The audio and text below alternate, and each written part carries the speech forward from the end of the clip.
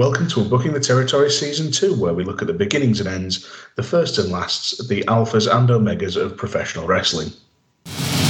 Ladies and gentlemen, welcome to television's hottest new show. It don't work like that around here. This is the future. What a move by Gabriel! This is unique. This is NXT. I have more personality in my little finger than you have in your whole being. Go back to the minor league. I want it more than you. I want it more than you. And I sure. Success. Heath Slater has pinned Chris Jericho. Or failure is determined by a vote from these esteemed WWE pros. I regret to inform you, you have been eliminated from NXT.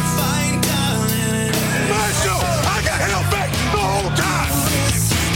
They need to pick guys who are the best people for this job and the best person for this job. I can guess what he said. It's me.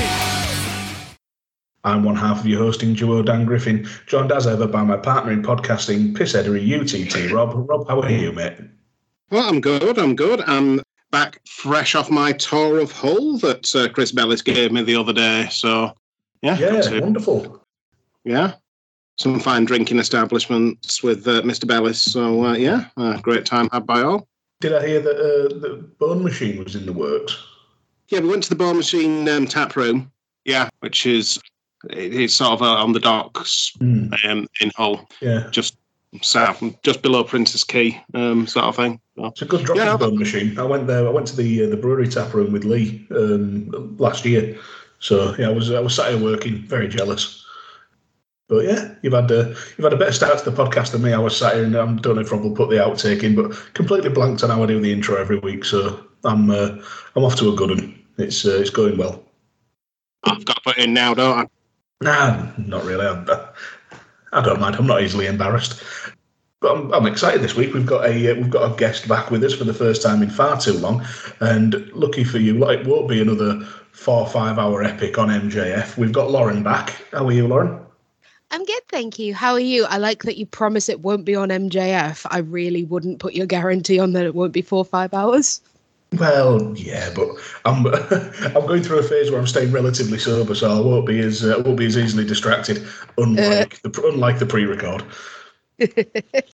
It's great to have you back on, and we're delving into an era where you weren't actually watching wrestling, because we're looking at the last episode of Season 1 of Game Show NXT, and you were on hiatus at that point. I was, because I started university in 2007, and as an poor university student, Sky was not something I could afford.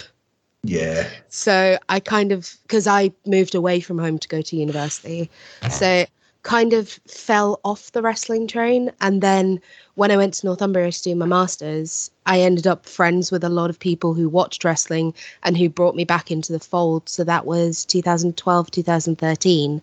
So this is the entire era that I missed a lot of. Yeah, I've got a very interesting series of messages as Lauren had this particular delve into the void in her wrestling knowledge. It was quite amusing. Suffice to say, you're going to have some pretty amusing thoughts on what was going on. Well, you will also have, and this is the thing that I said last night in one of my messages to Dan, as we all know, my husband Andy has been on before talking about Lucha Underground. Andy is currently not at home this weekend because he's off being a Warhammer nerd as opposed to a wrestling nerd. But to liven up the podcast, he watched the episode with me. And so when I'm giving my opinion, there will also be Andy Dendums. Hey, I am not excellent. sorry. I am not. Oh, that took me a second. There you go. I like that you laughed at it and then stopped it being like, no, Dan, we don't do that. But yes, I have some of his opinions written down. Some of them cannot be voiced on a podcast, but the ones that I can, I will share. I heard one of them and I'll tell Rob off air. I was going to say, when we go on a break, do please tell Rob that one. I think he'll enjoy it. Well, it's going to be... Last week we covered the final episode of Wrestlicious, and Rob had watched the whole season. This time it's my turn. I've actually put myself through watching the entire season of first season of NXT. and I'm going to let you into a little secret. I actually quite like it. So I'll do a bit of a rundown, but before we get into any of that, is anybody having an adult beverage tonight? I am not having an adult beverage. I am leaning into my status as confirmed by Mr. Daniel Griffin of being a basic white bitch, and I bought myself a bubble tea on the way home from work today. God! All it needs is pumpkin spice. Right. Thou shalt not slander me in this way, and it is recorded. So, please, the legal action will be coming. Pumpkin spice is disgusting. All right, fair enough. But I go into the office every other Friday, and just to finish off the week, I really like bubble tea, so I tend to buy myself one on the way home. But I actually kept it so I could enjoy it during the podcast. No, fair enough. It's our first bubble tea on the podcast, isn't it? Yeah, it definitely is. Unless people have been bubble teaing and not telling us. I would put that Nash has, absolutely. Nash does like to stealth bubble tea. I don't know. It makes us watch him on his chaise long. Oh, Lord. As it reclines like Jeff Goldblum. Oh, you ruined so much of my, adolescent awakening with that. No, I didn't. Pig's Bladders created it. I just put it forth into the world. You recorded the damn podcast. Yeah. Oh, dear. Robbie, you having a beer, mate? Yes, I certainly am. So I'm starting off with Pucker, which is an oatmeal stout at 4.5% from Tartarus Beers. And actually, Tartarus do specialise in high percentage beers. Obviously, this is only 4.5, but it doesn't lose any of the flavour for it. And for that reason, being a sessionable ale that, it tastes really great, I'm giving this one 5 out of 5. Nice. Yeah, I can get on board with that. I've had Puka myself, and it is bloody lovely. Yeah, it really is. So I'm really happy with that one. And if you want to get 15% off Tartarus Beers, you can go to tartarusbeers.co.uk and put in the promo code UTTPodcast15 and get 15% off. You can indeed. It's bloody brilliant. Full range is fantastic, and I'll be coming to Tartarus on my recommendation. Spoiler alert. Have you got anything lined up for afters? Yeah, so after that, I'm on to Fierce Brewery's Thomas Street Dunkel, which is a Dunkelweizen at 5%. And then I have a Seven Brothers Starbo Stout, which describes itself as roasty, rich and smooth. Get that on your Plenty of Fish, Dan. And that's 5%.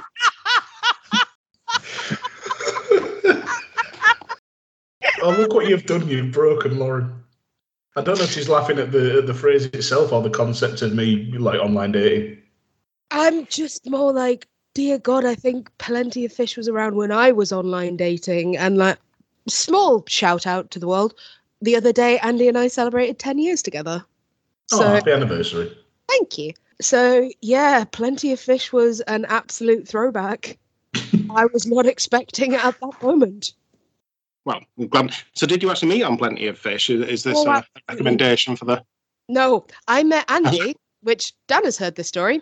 I met Andy after a night out when we all went to McDonald's for, road nuggets for walking home. This man climbed onto a table, for some reason shouted, "Yo soy el Capitan," and then fell off the table. When I then spoke to him the next day, he informed me he doesn't speak Spanish. And that's the moment you thought, he'll do. Pretty much, I was like, well, it's not getting better than this. But true romances of the 21st century, when we actually got together because I'd gotten mad at him about something, stormed off. He came outside the club, turned me round and went, "I love you, you fucking idiot." Yeah, and that's how we actually got together. That seems in character for Andy. Yeah. Well, to the podcast world, Dan has now met Andy because after the last North show, he stayed at my house. Yeah. So he has much more sympathy for that poor boy than he did when he appeared on the podcast episode not that long ago. I impressed / traumatized the both of you by making you watch DDT. Which I am still watching, and I blame you for, because it's actually not that bad. Yeah. Anyway, I'm going to get into what I'm drinking before we veer any further off course. I'm continuing my way through the Beer 52 Siren box, So first up is Divisible Invisible, which is a 3.4% session ale. That's a collaboration with Arbor Brewery. It's a session ale, so it's fine. It's better than being sober. Next up is a collaboration with White Hag, which is Crunchy Town, and it's a brown ale at 4.2%. And after that, we've got a collaboration with Burnt Mill Brewery, and it's Buried Shadow, and that is a black IPA. So stay away again, because I'm still on my... Oh, well, stay still. It's been I've just done the first week of my Operation Don't Die Before 40, where I'm trying to drop a bit of weight and whatnot, so can't be going too mad. Well, please don't, Dan. We've got guests booked in. That is the mark of a true friendship. Is just no, because that will inconvenience me. Oh, I have to go to a funeral as well. I mean, it's never ending, isn't it? I don't think we could have a funeral, because I think if they tried to cremate his corpse, there would be an alcohol-induced fire. Well, if we get him on a Viking longboat and fire an arrow at him, it's fine. It'd have to be a Viking wide boat as well. Did you ever see that? Did you ever see Bo Selector when they did Michael Jackson do Barry White's funeral, or scattering Barry White's ashes, and they had about 7 urns? I didn't see it, but I like the idea of that. Yeah. Anyway, enough about my impending demise. Not brought on by me for once. Give it 6 months. Oh no, I was going to say your body's doing the job for me, like Gigi. Yeah, fair enough. While we're sort of loosely on the subject of alcohol, Lauren, what would you recommend people drink whilst watching this episode of NXT? Bleach. Not our first recommendation for bleach. Honestly, I would recommend something. Probably, I'm going to do a shameless plug here. Probably something like one of the IPAs from Anarchy, where North Wrestling is held. Just for the fact that, from you and Andy's description, they're very smooth, they go down very easily, and you're going to need at least 5 for what you're about to watch. Get yourself a nice pint of Pale Driver or 10. We actually found 3 shops in Newcastle that sell Pale Driver, which was quite cool. I like that. Wrestling and beer, what a perfect mix. Additional pizza from outside too. Never a bad thing. Pizza. Rob, what would you recommend? I've gone for something that's close to Bleach in terms of its percentage. I've gone for the final chapter, because it's the final episode of Season 1 of NXT. And it's Brew York's 15% Imperial Double Milk Stout. It's a collab with Emperor Brewery. It's very nice for Bleach. I gave it 4.25 out of 5 on Untapped. Lovely stuff. Sounds right up my street. I can't remember if I've ever had that one. Yeah, it was from the, was it Friday the 13th box set? I definitely have then. Yeah. Love those. I've gone the high percentage route as well. I promised you Tartarus, so I'm recommending their Huay Chivo Mexican Imperial Hot Chocolate Stout at 11.3%. I gave it 5 out of 5 because it's bloody delicious. I have a hazelnut praline stout, which is called the purple one after Quality Street, because it's hazelnut, caramel, and chocolate, and I'm quite excited to try it. Yeah, as I recall, it's not half bad. Excellent. I will let you know. Brilliant. So we are diving into the final episode of NXT, the final episode of the first season of NXT, I should say. Just a little bit of background. This episode was broadcast on Sci-Fi on the 1st of June 2010 from the American Airlines Center in Dallas. And up to this point, this is week 15. And we've had... Just on that Dallas thing, Dan, I have been searching high and low for some wrestling reference to the soap opera Dallas.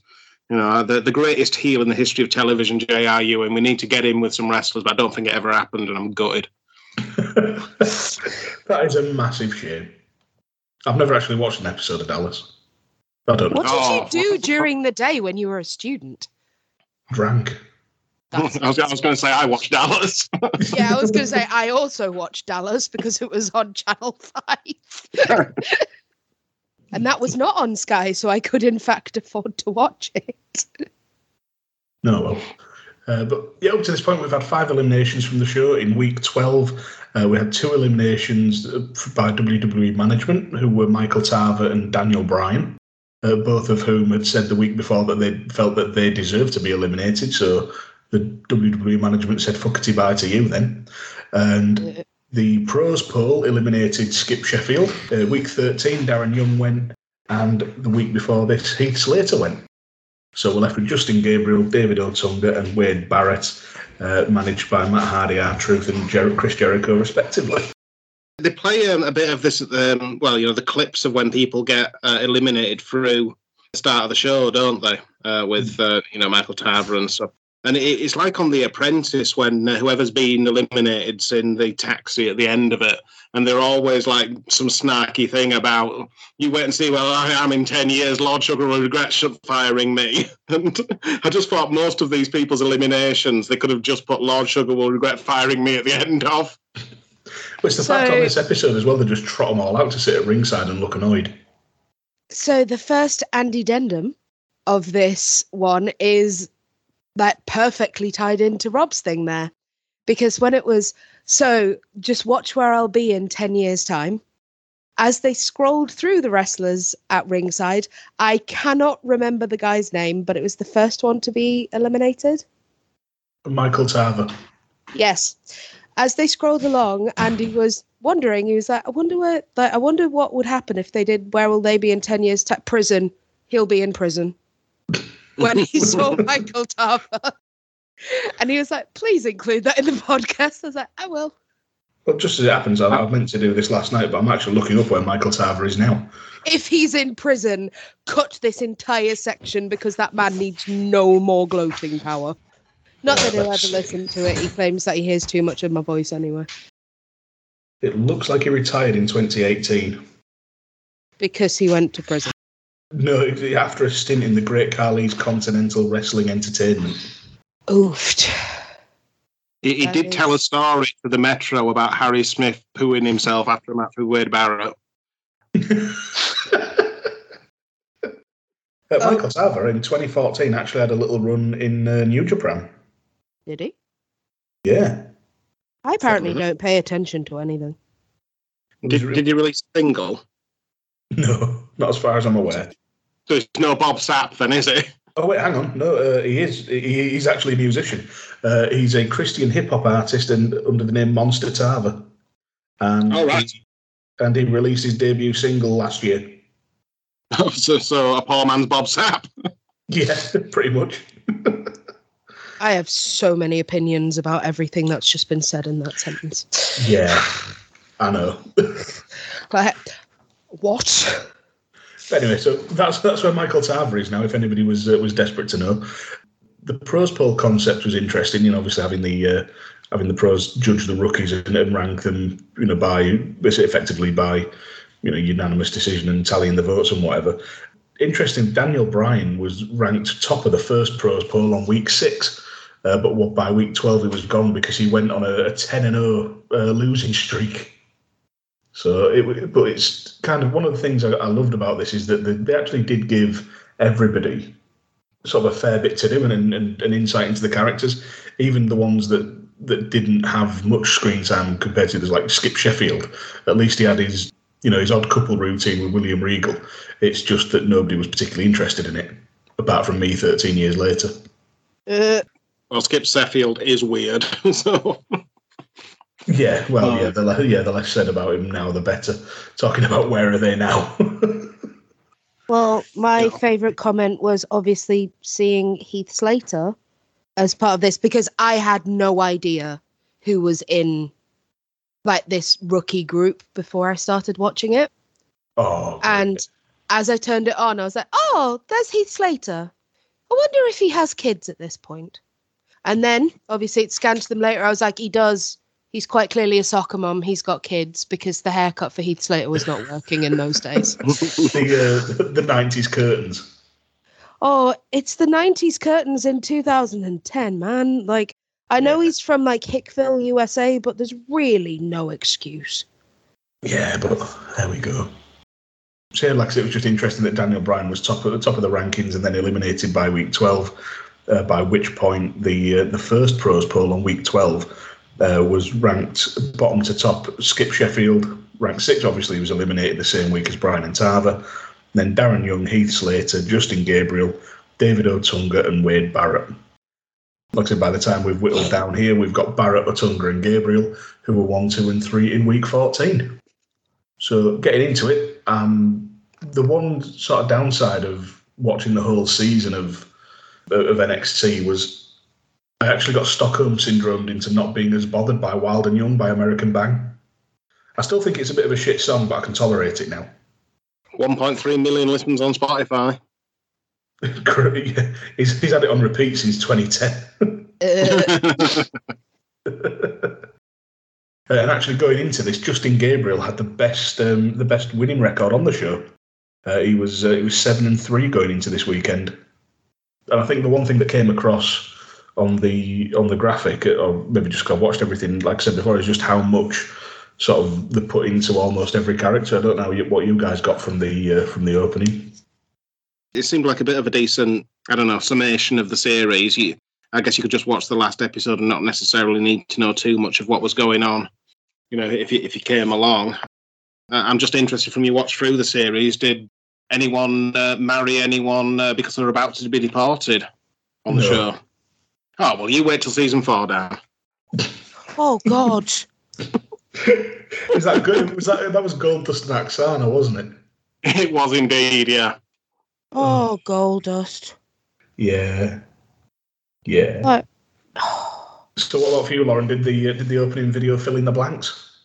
It was strange because obviously I knew a lot of these people, like, spoiler alert, podcast universe. I know Justin Gabriel as PJ Black. Yeah. That's what I know him more as. I was like, he looks familiar. Why does he look familiar? But the Darewolf himself.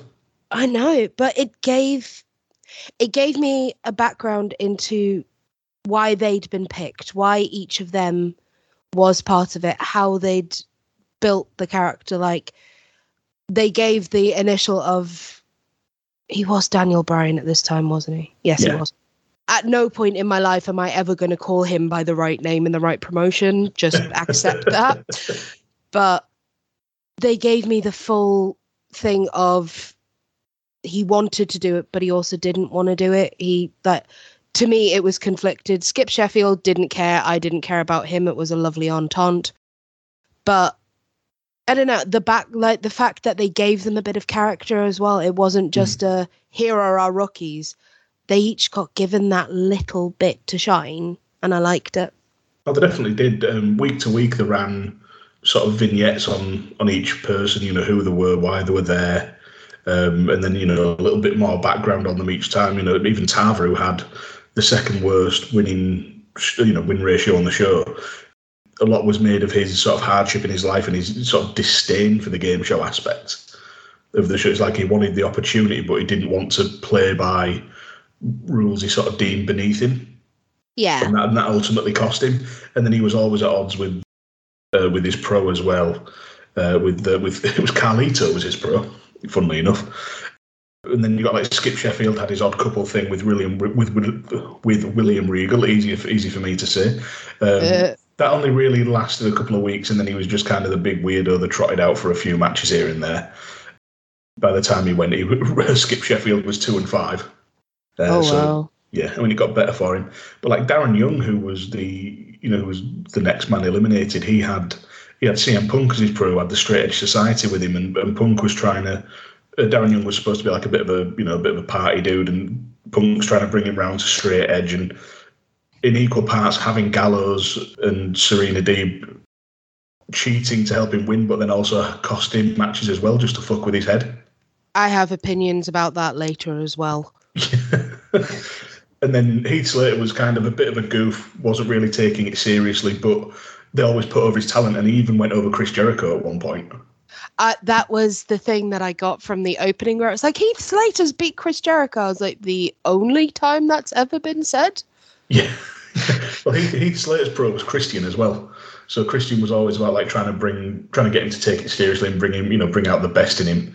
You had Otunga, who made a big thing of the celebrity aspect. Yeah. Because I'm married to Jennifer Hudson and Harvard education, but had all the charisma. That's what he had going down. I mean, yeah, no, it was fair to the lad. If he hadn't said that, what was he going to say? Nothing. Something just made so much more sense. What? There was a sign in the crowd that said, "I'd rather be body slammed by Jennifer Hudson." I mean, I'd rather see Jennifer Hudson wrestle as well. Or something like that. Yeah. That now makes so much more sense. I was like, good for you. Yeah. Like, proud of you for at least stating what you want to the universe. But if he's married to her, that makes a lot of sense. Okay, good. Yeah, that's the You one. talk. Then Wade Barrett came in and was basically just him and Jericho was so perfectly suited as just a pair of bastards. Just brilliantly suited. And Barrett was sort of a cut above almost everybody in terms of being like the all round package, if you like. In terms of look, ring work, mic skills, etc. But Daniel Bryan, even though he went 0-10, he had The Miz as his pro, and his feud with The Miz would run on and off for years. Like right through into Bryan's retirement and being the SmackDown general manager and all of that. He had an ongoing feud in the show with Michael Cole. He was, like I said before, he was top ranked in the ring, but he was the first eliminated.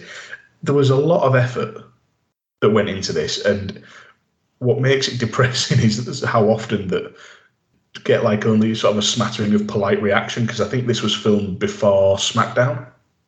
Just on The Miz there, and I know we've jokes about this in the DMs when we've been organising future episodes. I've watched the first episode of The Real World Returns to New York where Miz makes his TV debut, and we have to fucking cover it. Oh, we're doing it. Oh, yeah. We're going to do it. I think one of the things about the early seasons of NXT was the challenges were a mixed bag, shall we say. Like the Rock'em Sock'em Rookies was good, where it was basically like, with the gladiator style, like combat sticks, just like stood on a podium and get knocked into the oversized cotton buds. Yeah, that's it. That's what I was looking for. Pugil sticks. Pugil sticks, that's it. And the obstacle courses were good fun. Like they had one where they had to do some monkey bars, climb a ladder, ring a bell, then run down the ramp and up the stairs to one of the concession stands, down a huge thing of soda, run back to the ring, juggle for a bit, do put the forehead on a baseball bat, spin around it, and then try and push one of the cases on wheels up the ramp. Why do they sound like they're trying to get into an American sorority? Because that's kind of what it was. That's fair. Oh, Jesus Christ, don't let wrestlers loose in the sorority. There's enough black mark industry. Oh, God. It wouldn't be me too. It would be absolutely all of us too. Yeah, it would. But for every one of those decent challenges, you had something like selling the programs to see who could make the most money, and that was shit. That does sound shit. Yeah, but this video package, like I say, I think it summed it up pretty well, and they got pyro, which was nice. I do like that program selling, because I was saying about people getting eliminated being like The Apprentice. That's actually an apprentice task. Daniel, in fact, in that one, the only funny bit was Daniel Bryan, where he said, he refused to participate in capitalism and just started throwing the programs into the audience. I've just remembered, Dan, there is an episode of Celebrity Apprentice USA that Vince McMahon is one of the guest observers on. Oh, I can't cover something with both Vince and Trump on. It's got David Hyde Pierce from Fraser as well. Okay, maybe. Niles might sway me. I think it's the series Gene Simmons on, so there's more tie-ins. Oh, God. Does he have Dale Torborg with him as an indentured servant because WCW fucked him over? Oh, it'd be brilliant if he did. Oh, well, we've got to watch that. That just came to mind. Fuck it. I'm going to end up caving eventually, so I may as well save myself the time. So we open up, Matt Stryker says he's going to introduce the rookies and then doesn't. He introduces the eliminated rookies at ringside who all look suitably pissed off. And I quite like this because every time they went back to them, there was like, why are we here? Why do we have to be here? The thing I love about it, they went through the line of them, in announcing the names, and they went Darren Young, and he sort of sat forward a bit and put his finger up, and I think he thought the rest of them were supposed to be doing it, and he left his finger up. And they did Heath Slater, and after Darren Young had left it up for ages, Heath Slater put his up just to take the piss out of him. I didn't even notice that. Neither did I. Brilliant. Darren Young's looking around and no one's doing it, and as soon as he put his finger down, Slater with a grin on his face puts his finger up. So you reckon they were ribbing him then? Yeah. Oh, fair enough. Heath Slater was the only one who tried to muster a smile as well, but now that you've said that, Rob, maybe he was just laughing at Darren Young. Yeah, I think that's the only thing he was smiling about. Yeah. Oh, I don't think it was that he got a night off babysitting duties. So he was just happy to be there. A night out with double wide. Striker then introduces the pros one by one. We've got Chris Jericho, The Miz, Matt Hardy, R-Truth, William Regal, Christian, and CM Punk, who's masked up after losing his hair against Rey Mysterio over the limit, which I'd completely forgotten was a thing, but it was. So actually, I'm going to ask you this now then, Lauren, unless you had a particular point you wanted to bring in. What thoughts did you have on the Straight Edge Society? It's absolute bollocks to it. So I'm glad to see that you're aligned with what we thought at the time.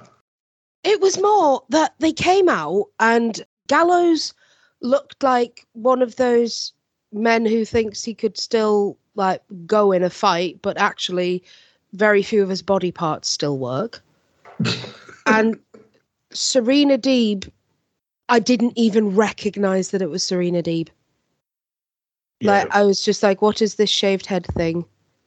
Well, as a message to you, I'm pretty sure I read somewhere that the only reason, or one of the very few reasons that she got called up was she wasn't necessarily TV ready, but she was the only woman on the either the main roster or developmental roster who was willing to shave her head. So they went, yeah, cool, that'll do. They apparently approached a few of the female wrestlers and they just didn't want to shave their heads. It's just more that I'm like, okay, I appreciate like the depth that Serena's willing to devote to her craft, but also, did anyone even remember that it was her? Like, was it worth it? I remembered. That's fair. But are you representative of humanity? I never have been before now, so I don't know why this I was there thinking that Paige Webb off Wrestlicious has shaved her head. Oh, for fuck's sake. This was about the time that of Wrestlicious as well, wasn't it? It was indeed.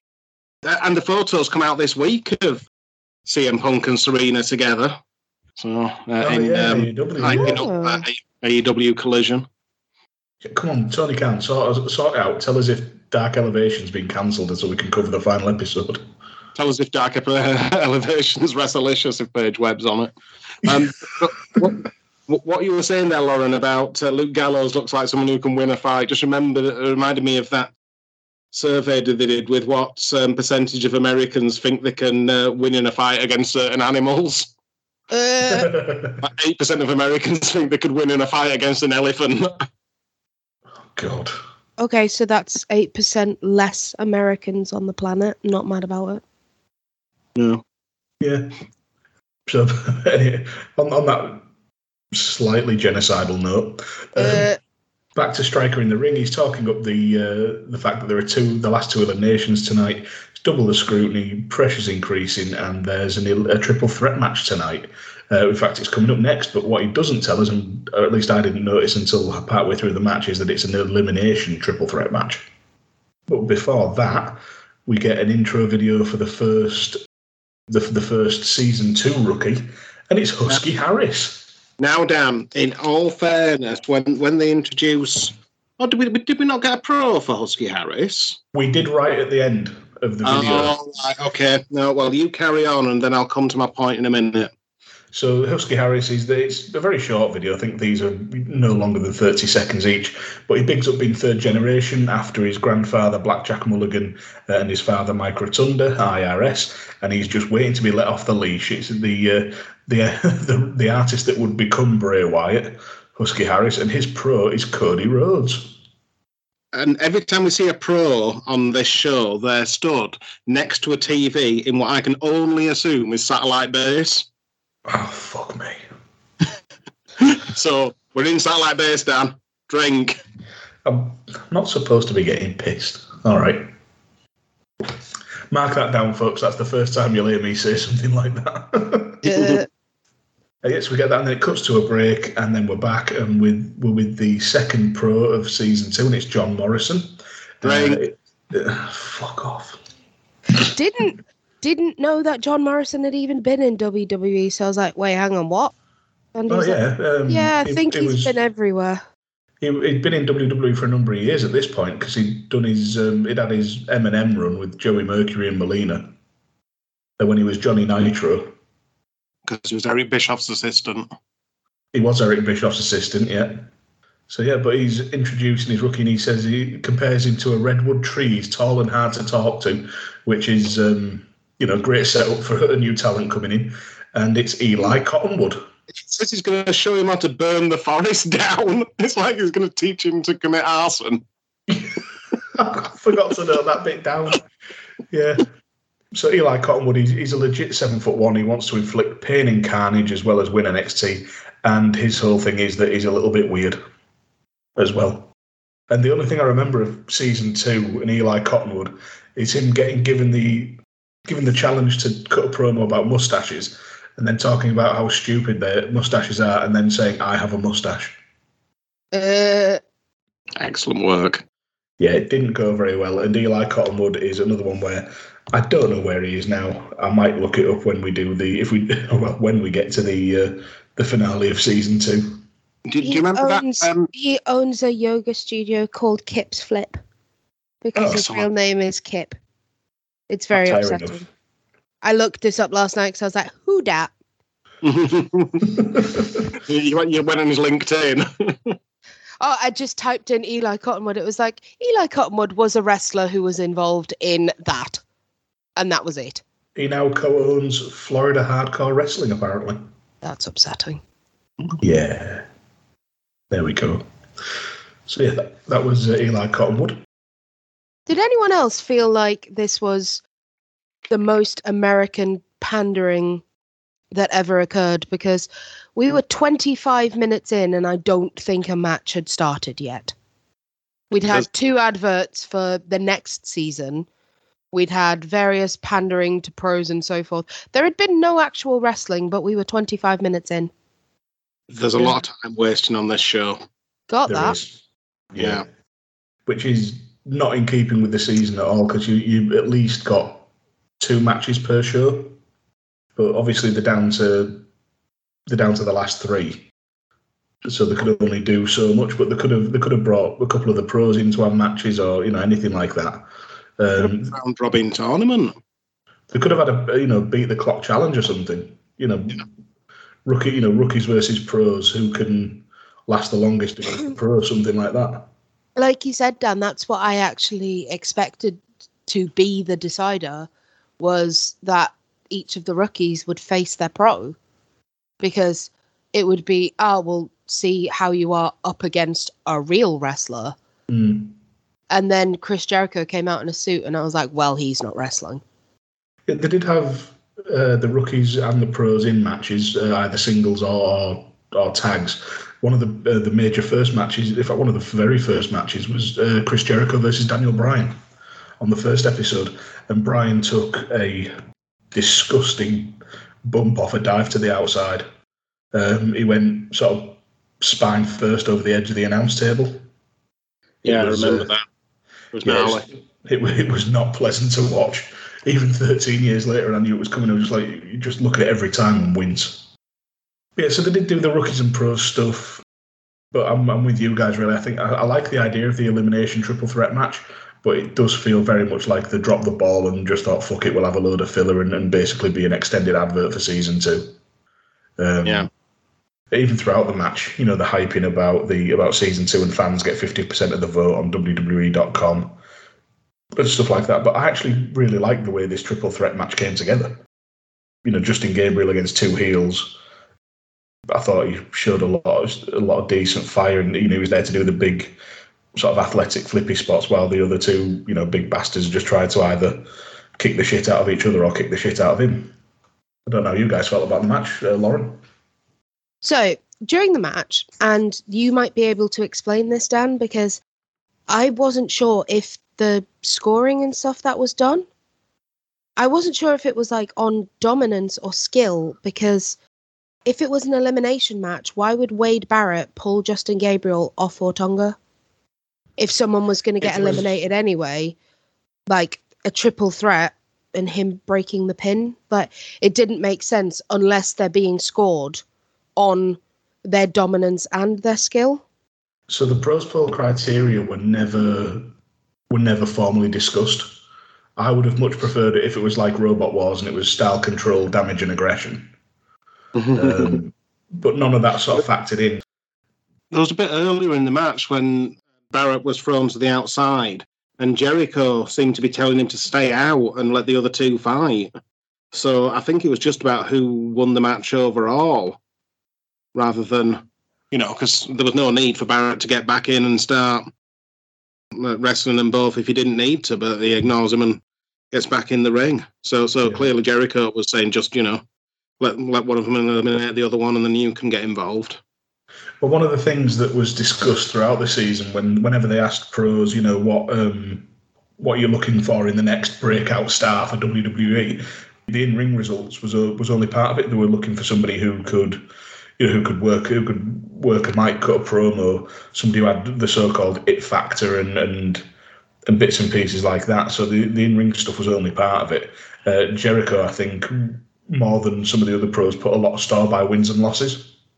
So he was always trying to find a way to help his man win it. And Barrett himself made a big deal throughout the series about wanting the winner's purse and being there to maximise his earnings, essentially.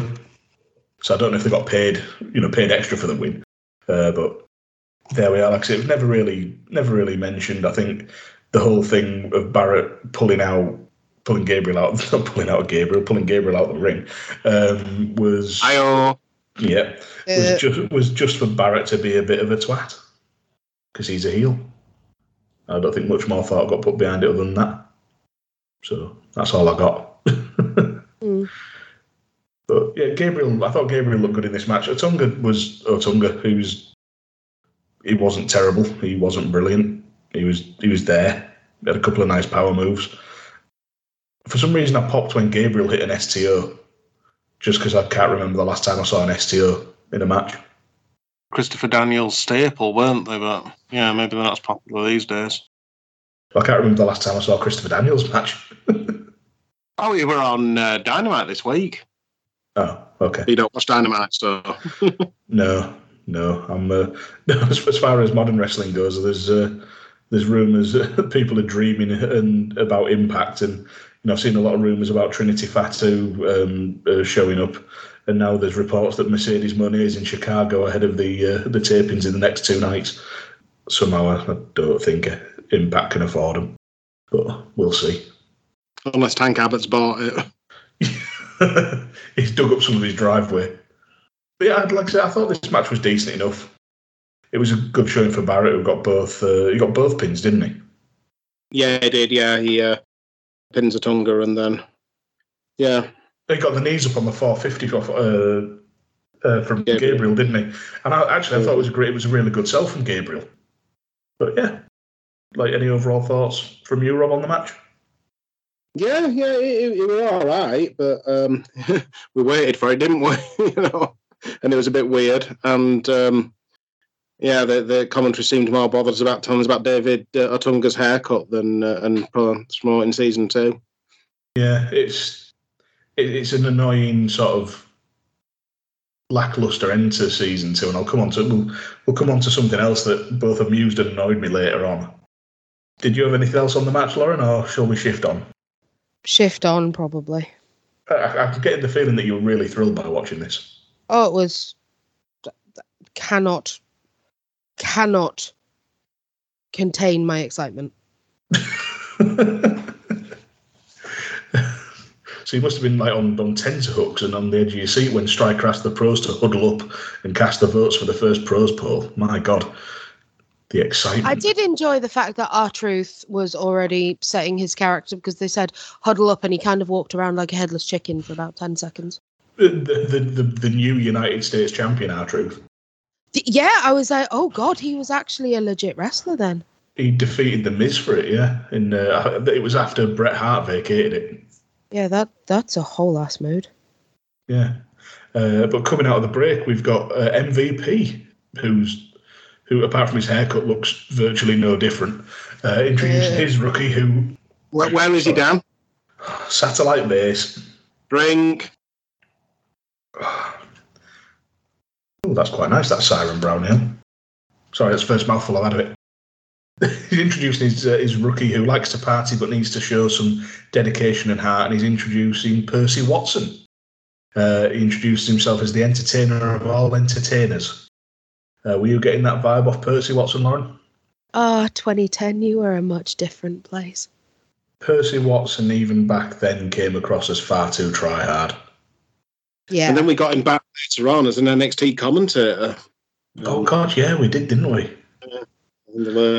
Speaking of commentators, which season was it where Byron Saxton came into NXT? I think that'd be season 3. Yeah, that's about right. I always forget he was a rookie on NXT as well. Yeah. But the next bit is Zack Ryder introducing his pro, bigging up how he's team. Zack Ryder. He's in Satellite Base. Drink. Fuck's sake.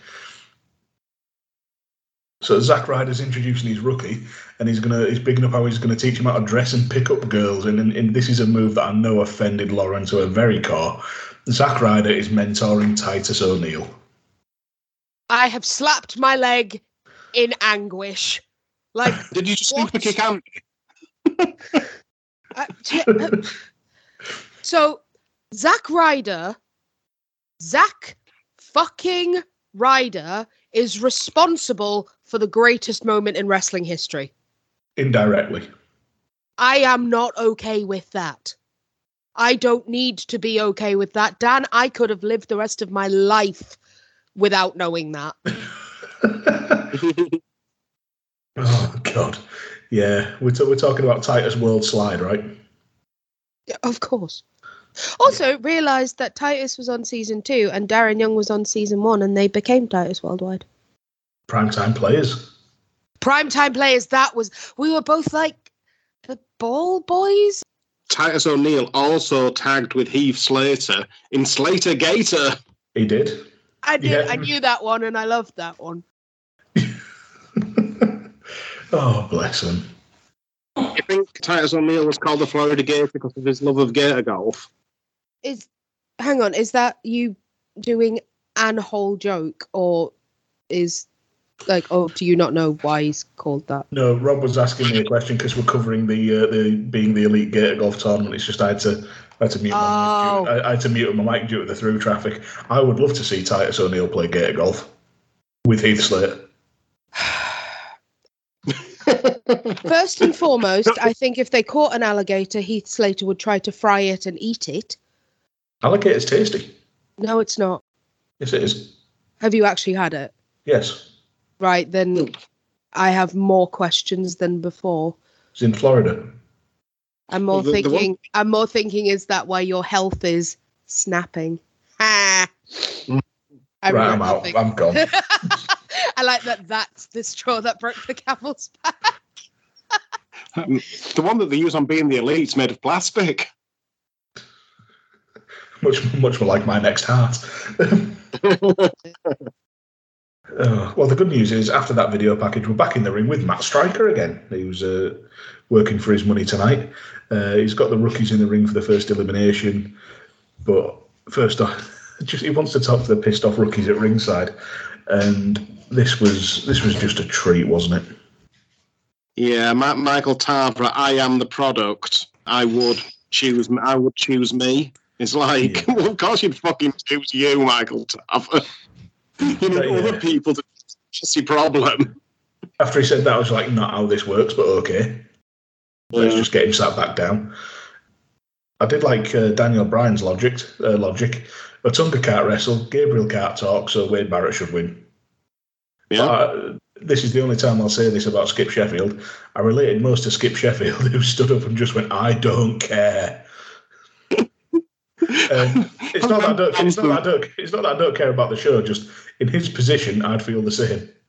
I was once listening to an episode of Jason Powell's Pro Wrestling Boom, and it was like, and now on to what happened on this week's 205. Who even gives a crap? You, Rob, you gave a crap. Oh, but I loved that. Darren Young's up next, and he's asked who should win and why, and he says Wade Barrett, as he's built for it mentally and physically, and will prove all these Dallas haters wrong. Now, the thing with this is, he was doing it to try and be a heel and get heat. Up until this point, Darren Young has not been a heel. Maybe he's talking about the soap Dallas, and if he hates the soap Dallas, then well, he's mucking his ticket with me. Cliff Barnes was a much better heel than Darren Young will ever be. More references I don't understand. And then Heath Slater, just general nice guy. He's been in the ring with all of them, but Barrett proved it tonight. It's obvious. What did you think of the promo abilities, Lauren? Well, I was very distracted by the fact that Otunga had a vajazzle on the back of his head. That commentary said that cost him $295. Some people have more money than sense. But yeah, Otunga's wife. The man had a vajazzle on the back of his head, and I was like, there is no planet on which I am going to take you seriously. Do you think he knows Marty's sister, Dan? Old Silver Slipper. What did I call her? Gucci Coochie. Oh. Well, she got a designer vagina. That is a bad Dan. Got a laugh. On a different podcast. So we're back in the ring for the poll results. They get the usual graphic on the Titantron. Wade Barrett's safe. We get the other two to step forward, and Justin Gabriel is eliminated to a smattering of boos. And all I've got in my notes here is it's really weird having two heels in the top two. Well, you missed the 4 hours of suspenseful drum roll before we got the result as well. Oh, we get that later too. That's the fun thing. We get two lots of 4 hour drum roll. No, we get 3. This is the bit which, yeah. Oh yeah, I remember now. Gabriel gives sort of a fairly decent face promo, saying he's just a kid from South Africa living his dream, and now it's dream over, but not really, because he's tenacious and he'll keep coming back until he makes it in WWE, and someday he will be world champion. That day is yet to come, but he had an okay run. He managed tag champion a couple of times. I believe he's doing it now, though, so he's doing something with his life. He's doing what? Sorry, he's doing a PhD. Oh, fair enough. Yeah, fair dues. I think he had an okay indie run, didn't he? After WWE. Yeah. Was he in Lucha Underground? I can't remember. Yeah, he was in Lucha Underground. He was with Angelico. Yes, of course he was, yes. Yeah, so, well... This is the point that if I could summon Andy, he would have answered that a lot quicker. Well, anything apart from Jack Swagger's brilliant, so... So yeah, it was quite a nice way to bow out, and he's heading off up the ramp, and then Matt Hardy happens. You knew it'd come. Well, it's just where he is. He's not in reincarnation. He's in Satellite Base. No, he wasn't though. Matt Hardy was on the stage. He's a season 1 pro. Yeah, I think drink anyway. It was Justin Gabriel's pro, and he has like 2 or 3 attempts to start the promo, but whoever's controlling the music isn't paying attention, and then it's just a really awkward like thing where he's trying to give Justin Gabriel a bit of a rub and endorse him, but it comes off really disingenuous, and Gabriel would have just been better off leaving. In a taxi saying Lord Sugar will regret firing me. It would have been better than that awkwardness. It made me cringe. It was awful. But not as bad as having to listen to Laycool, who were up next, introducing their rookie. And, it's the first female pros, but my God, they were insufferable. And I think that's kind of the point with Laycool. I was disappointed, though, that this was before the time that they decided to, or the marketing department hit on the great idea of cutting the women's title in half rather than giving them one each. Oh, I remember that title. Yeah. But again, they start out their season 2 by shitting on their rookie, by sort of denigrating his size and saying, well, if it doesn't work out, he can carry our titles. Which, I get the title carrying thing, that's in character, but again, we've got another one that's just like, we're going to start off by pointing out his flaws. Where did they point out his flaws, Dan? Satellite base. Gulp. Yeah, we get the Caval videos, obviously low-key, and I always forget how deep his voice is. It's shockingly deep, isn't it?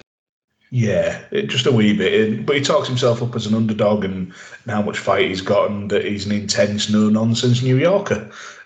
Does a far better job of talking himself up than his pros did.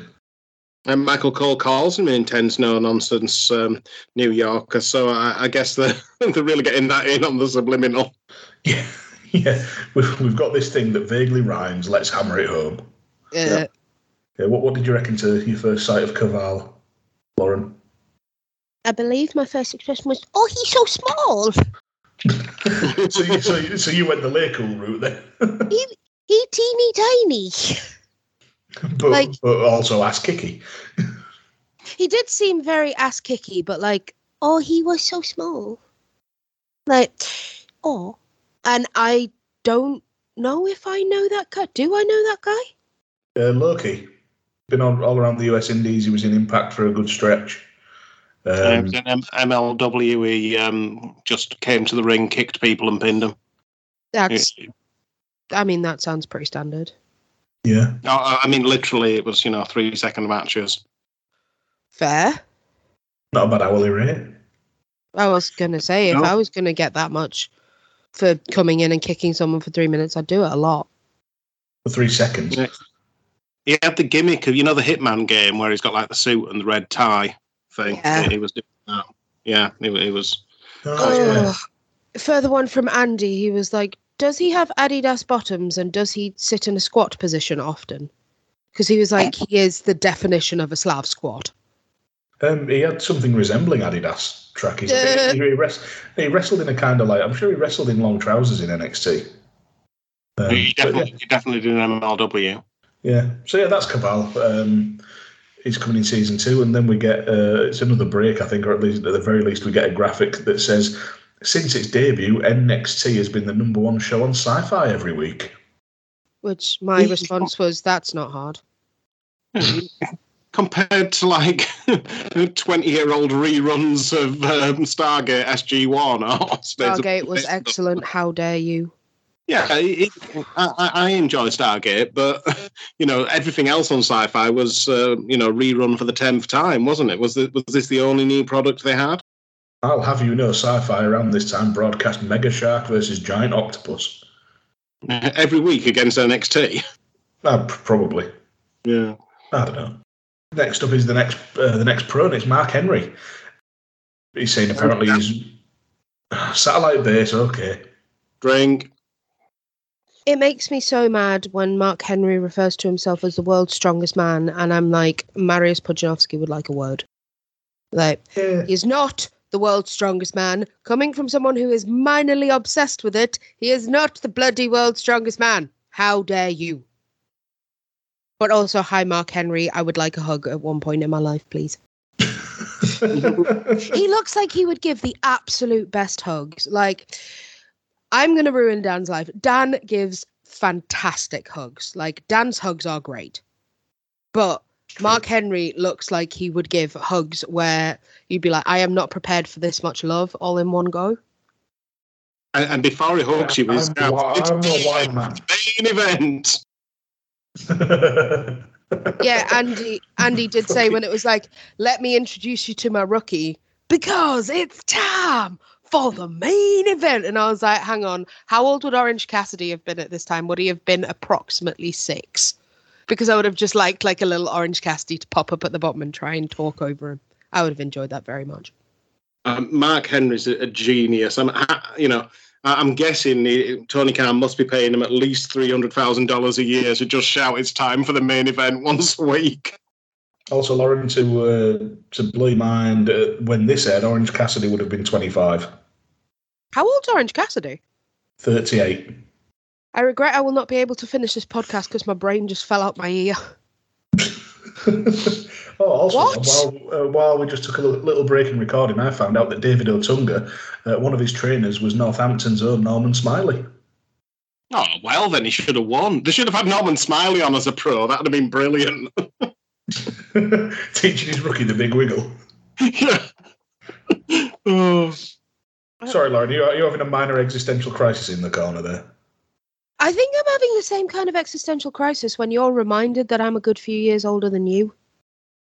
Yeah, that always confuses me. Yeah, like obviously, Rob, we haven't met in person, but it doesn't seem to be able to compute with the Dan that I am, in fact, older than him. Well, yeah, it's his alcohol-riddled brain. And he probably just looks young.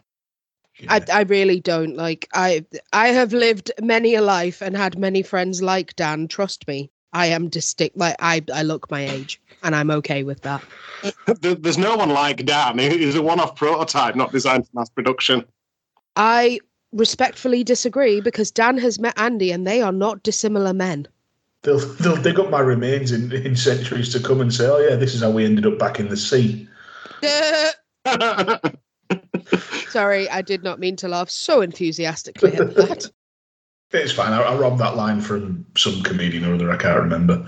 But anyway, back to Mark Henry. He's introducing his rookie, who apparently thinks he's lucky, and that rhymes. And Mark Henry thinks his rookie's lucky too because he's got him as a mentor. Isn't that nice? Use the camera time to get yourself over, Mark. And it's a video for Lucky Cannon. He's called lucky due to avoiding unspecified close calls. I'm assuming that means near-death experiences. He's got heart and can-do attitude. I love those unspecified near calls. He could have just got back to his car while the parking warden's about to give him a ticket, sort of thing. Yeah, but we don't get much more. He says he can't stop, won't stop, and Michael Cole informs us that he's a former sheriff's deputy. So there we go. And I can't recall seeing Lucky Cannon anywhere other than NXT. Spoiler alert. If we get to something a bit more straightforward, after the Lucky Cannon video, we're in the ring with Wade Barrett and David Otunga and Matt Striker, and Striker's telling us that the rookies have had the chance to prove themselves physically, and now is the chance to do so verbally. They're going to each get 60 seconds to tell the other why they should win and the other should be eliminated. Because that's what you want from your main event, is a talk-off. Really. What I loved about this is that David Otunga's been to Harvard Law, and presumably most people that go to Harvard Law will go on to be lawyers. And he's been given 60 seconds to sum up his case, and he's shit at it. Yeah. Otunga goes first. He launches into just calling Wade Barrett ugly, saying he's one liner that was something resembling amusing was when he said that Wade Barrett's nose is as crooked as his pro. I thought that was quite a good knock on Jericho. But then he launches into the stereotypical sort of piss-taking about British people's teeth, saying that the only pay-per-view he'd pay to see Barrett in is versus Aquafresh and Listerine. Great. Love that. He talks up his physique, saying that he's ready for a cover shoot with Muscle and Fitness. Talks up his charisma, which is negligible, and saying that moves can be taught, but he has whatever it factor. And did he mention he went to Harvard? And there was a smattering of boos after that, but it wasn't anything to write home about. As Rob said, it was ultimately just a bit crap. I just didn't understand why there was, from what you've said, Dan, and the bit that we got in the skit at the start, it had seemed like quite a physical challenge thus far. Why is the final decided on a promo? I think it was because the people writing it had given up. That's fair. Would you like me to now introduce the bit where we said me and Andy have an idea for the podcast listeners? Go on. So, Wade Barrett turns around and says in his very Lancashire brogue, "Well, you say I've got the it factor. I could add 2 letters to what factor I think you've got." It took me an embarrassingly long time to figure that out. Means shit, doesn't it? It does. But Andy and I thought, why don't we ask the podcast universe? What's the best you can come up with 2 letters? What, it has to have on the front of it. It has to. It doesn't have to be on the front of it. It can be after IT, but you only get to add 2 letters. Do I and T have to be together as well? Could we? Yes. Prefix or suffix of 2 letters, and see what you can come up with. Because I also discovered that my husband does not have a great grasp of the English language with some of the ones he was trying to come up with. But he is from Lancashire, so we will forgive him. No, we won't. I mean, you are. I was going to say you are coming to like have a bro weekend with him in a couple of weeks' time. Yeah, don't mean I'm going to forgive him being a lanky. And now I have to say, for the sake of my relationship, Dan, that's really unfair. Does Beth happen to be listening at this exact moment?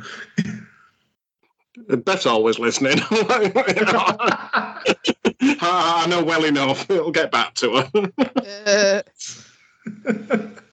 Well, speaking of people from Lancashire, Wade Barrett goes through his retort, and he's, as Lauren alluded to, he's suitably sarcastic, saying that Otunga was thoroughly entertaining and sure it had viewers turning off in droves like every time he gets in the ring.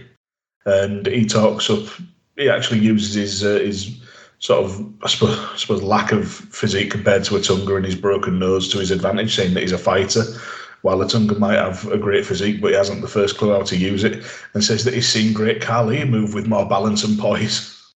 The greatest insult of all. Yeah. And then comes the line about, talking about the it factor, and he could add 2 letters onto the front of it, and that's what he thinks of Otunga. And that's right. And then he starts launching into, you want to talk about Wade Barrett, and he gets cut off because he forgot he only had 60 seconds. Yeah. The thing about both of these promos is they both run the opposition down, which is all well and good and ha-ha, but then it makes them look like they've beaten a no-one whoever wins. Yeah. I'd still say Barrett got the better of it, though. Because at least with Barrett, he used Otunga's criticisms and turned them into his strengths. Saying it's proof that he's a fighter and he knows what he's doing. Yeah, he got the better of it, but, the idea of a wrestling promo is to build your opponent up so that it looks like you've beaten someone. Suppose so. Yeah, but I suppose both spent more time denigrating the other one and why they shouldn't win rather than building up reasons why they should. Yeah. Yeah. But, that's just how this episode's going, really, isn't it? It's really annoying that this is probably the weakest episode of the series, not throwing my cards on the table too early. And they've saved it for the finale, which is a pain in the arse. It's the inverse Wrestlicious. Yeah. Matt Striker calls for the second pros poll huddle. Then we get Kofi Kingston introducing his rookie. And Kofi's and where are we, Dan? I'm getting to that. We're in satellite base. Drink. Boom! Boom! Boom! What's up, NXT? Intercontinental Champion Kofi Kingston here to let you know that I will be a professional on next season of NXT. And my rookie just so happens to be son of WWE Hall of Famer, Mr. Perfect. Now, be that as it may, this man is going to make his own mark. Ladies and gentlemen, let's take a look at Michael McGillicuddy. Don't hate the player, hate the game. Let me tell you something, Cole. You better booker it better. And that noise right there means it's time for Steve-O to booker it better. Oh, fuck me. Yeah. What the hell is up, NXT? And by pure coincidence, 20 years later, I become the NXT commentator. But that all aside, I want to tell you the fact that I'm now the pro for the pro, Kofi Kingston. Now, based on 2011, me, Booker T, I was obsessed with this kid. It was Kofi Kingston this, Kofi Kingston that, Kofi's gotta stop doing these Kofi dance moves, gotta just come to the ring, settle down. Because that way Kofi Kingston would have become the biggest superstar on the planet, but he always danced around the ring. And every time I'd be watching a match, it'd be Kofi. So when I train Kofi Kingston, I'll be telling him to his face, stop this dance. Just get on, pin your opponent. Now, can you dig that? Booker. Did Steve orgasm in the middle of that? I believe so. Just the idea of the pro having a pro. Yeah. There's levels to this mentorship. Did you say mentorship or mental shit? Both. Oh, God. Fucking hell, Steve-O. That was definitely a thing, as always. Cheers, mate. In the actual promo, Kofi's introducing his rookie, say he's the son of Mr. Perfect, but will make his own mark, and it's Michael McGillicutty, with one of the greatest names ever in WWE. Yeah. They're really half pregnant with Michael McGillicutty, weren't they? Because they went around constantly telling everyone that he was Larry the Axe Henning's grandson and Kurt Henning's son, but he's going to carve his own destiny and be completely different. It's like, hey, when he found his feet as Curtis Axel, I say found his feet. When he came as Curtis Axel, he beat Triple H and was an Intercontinental Champion. He beat Triple H because Triple H had an unexpected injury, and they called an audio on it. Called an audio. What did they say? They called audible. Audible. They called an audible on it. Hey, it still counts. He was there. He was present. He had the presence of mind to go along with that audible. Yeah, brilliant. And who could forget Rybaxel with fellow NXT alum Skip Sheffield, aka Ryback? Yeah, he had a beanie hat. I mean, he was one step away from swagger. He was a step down from swagger. Oh, God, it's bad when it's gone sub-swagger. Sub-swagger. He sub-swaggered it. That's not a good place to be, ever. No. Also, I will die on the hill that they did not say Michael McGillicutty or whatever his name actually was. I listened to it 4 times. Yes, did you think it was Michael McGillicutty? No T on the end of it, just Michael McGillicutty, and I was like, standard. Yeah, fair enough, but there he is, the future Curtis Axel, former, who would go on to be tag team champion with David Otunga. Managed by Paul Heyman. Yeah, that was managed by Paul Heyman. God's sake, WWE. Then we come back and here's some long-winded bullshit. We get some more hype for the start of Season 2 from Michael Cole, and Josh Matthews reiterating the fan involvement, and then the throw to Striker. The eliminated rookies are still at ringside looking pissed. Striker builds up to the final, pole being revealed, at which point The Miz gets up and interrupts with an important announcement. And the announcement is that The Miz will be back in Season 2 as a pro. Unlike this season, he won't be burdened with an egotistical loser like Daniel Bryan. Next season, he'll have a winner, Alex Riley. A-Rai, who was good for about 20 minutes. He had a banging theme tune, Dan. You've got to give him that. He had one of the best theme tunes, in fairness. But this version of Alex Riley is just an arrogant prick wearing something resembling a Letterman jacket, and says that Season 2 will be Alex Riley and the Seven Dorks. Yeah, funny. I enjoyed that. I enjoyed that, to be fair. Nah, one for me. If that was a series, we were totally reviewing the debut and final episode of Alex Riley and the Seven Dorks. Yes, we would, in fairness. We're back for the pros poll, at which point Regal interrupts to congratulate Chris Jericho before the graphics have been revealed, saying congratulations on having the best man in the show, blah, blah, blah. R-Truth says he hasn't won anything yet, and Regal turns around and says the only thing your man has going for him is he married well, but I've seen his wife, so he didn't marry that well. Regal with the unnecessary shot at Jennifer Hudson. But it's in the delivery with Regal. I didn't do it justice there, but it was way funnier the way he delivered it. And it all just descends into a bit of chaos, doesn't it? With everyone trying to get a word in and Regal just wanting a fight. Yeah. Well, it's that classic Bobby Barron training that he's had, and all the time he spent with his best friend Dave Taylor. So, it's that Bradford School of Wrestling running for a win. Yeah, pretty much. I did like it when I think it was Christian said, "Regal, you better sit down. You haven't won a fight in a year." And in the middle of it all, Punk just wandered off. I did enjoy that. Punk was just like, "No, I'm good. Thanks." Yeah. In the middle of it all, Jericho talked up his influence on Barrett winning, and he would, and his own ability, saying that he'd have made Skip Sheffield win if he'd been Jericho's pro. To which Regal just says, "Chris, I've always liked you and your two moves." And Barrett would have won regardless. Matt Hardy tries to start, but thankfully gets cut off because the promos for him work great, really. And Striker interrupts to get the whole poll going again, and bits of that were mildly amusing, but it kind of really took the shine off the moment, especially as we go into the third very long drum roll. I mean, Regal had been tasked with stretch this damn show out. Hadn't he? Bless him. If you're going to task somebody with stretching something out, it's going to be Regal, isn't it? You can say twist people in knots. Yeah, but I did enjoy when he called Christian Benjamin Button.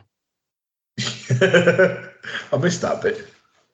Yeah, he said, "Sit down, Benjamin Button."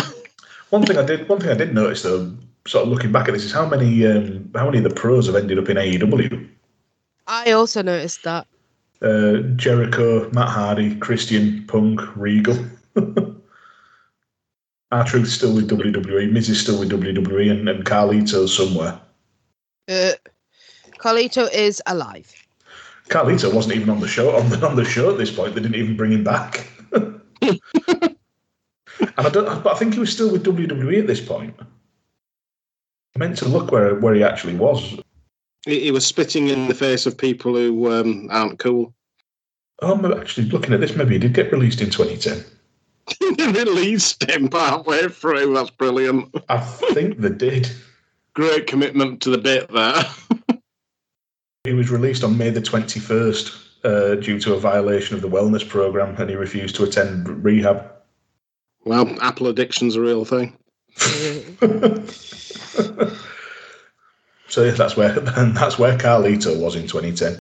It's a very long drum roll. It brings the crowd back ever so slightly, and Wade Barrett is announced as the winner. The man who's been number one in all the polls by the first one when he was second. And David Otunga's asking if Ashton's around because he thinks he's been punked. What a sign of the times. Yeah, I never liked that show. And he gives it the very stereotypical Stevie Wonder could have seen that he should have won. But he says it's okay, he was eliminated from a reality show before and became a bigger star than anyone on it. Alludes to his wife. He was on New York too, apparently. Never heard of it. No, it's not the real world Back to New York, is it? No, obviously not. Yeah. And I did like it when he finished his promo and Striker just goes, "Well, some people would call you bitter, but that's not for me to judge." Striker's brilliant. Yeah, he is. Striker, he'd hype up anything. Just imagine him doing like a raffle at a charity event or something. selling raffle tickets at an indie show. Yeah. Sorry, I've just nearly choked on my bubble tea. I have been betrayed. As he was talking, slight bit of melodrama for Friday night. There we go. I realised as he was talking, I was like, why is his voice... I realised that Matt Striker's the voice of Lucha Underground. Yes, he is. He is. That's where he... Because I was like, I know his voice. Why do I know his voice? Like, I don't pay attention to people a lot of the time. Dan can attest to this. What? So, that and all. But, yeah, I was like, so... I can see here, like, where he's starting to get the momentum, like, where he's trying to draw the attention back and stuff. But I'm like, good Lord, leaving WWE was probably the best thing that man ever did. Well, by 2011, Striker, I believe, was on commentary for I can't remember if it was the 2010 or 2011 Royal Rumble. I think it was the 2011 one because that was the 40-man one. And he was on commentary and Diesel came out. Mm-hmm. And he got taken off commentary because when Diesel came out, he called it a mark out moment and said that, and I quote, he said, "I'm marking out, bro." Mm. And that was enough to get him canned off commentary. Wow. That's a big loss, that is. But, you talk about the voice of Lucha Underground. If Lucha Underground had done this, they'd had Striker and Vampiro on commentary, and when people were eliminated, they were treated as a sacrifice to the gods. That would have been brilliant. Just saying. Yeah. Dario Cueto was the master of ceremonies. It would have been brilliant, but it wasn't. Yeah, and this wasn't either. Barrett gets his sort of victory promo saying that he's the next breakout star. Nothing that him and Jericho didn't know from the start. He didn't come to NXT for a pat on the back or approval, but to make a lot of coin. He's got a pay-per-view title match to bring in the big bucks. And he has some bad news for the pros, which I didn't realise bad news Barrett was birthed there. I marked. Yeah. He's like, I've got some bad news. I was like, yay! He said the thing that he said before. I was like, well, no, that was the first time he said it. Sorry, he said it before. It was like, ha! A legend is born. Well, not really much. A legend, like the mediocre at best, but I think you'd be surprised how many people remember Bad News Barrett. Get that man a cherry picker. And a gavel. Yeah. Nasal reconstruction surgery. And he really is the definition of, I don't know if this was ever a thing that was actually said, but when they first started NXT, apparently Trips was being informally interviewed. And I'm sure I've said it before, but where he said, oh, the difference between American wrestlers and like UK European is American wrestlers are like, I played some college football, tried out in wrestling, thought I'd give this a go. UK wrestlers are like, I have been bar fighting since I was 9 and I have killed a man. Yeah. That is the definition of Wade Barrett. Or as the definition of Tank Abbott, to be fair. I was going to say, Les Kelly called it a quiet childhood. Yeah. 9. Kelly started before 9. Oh, God.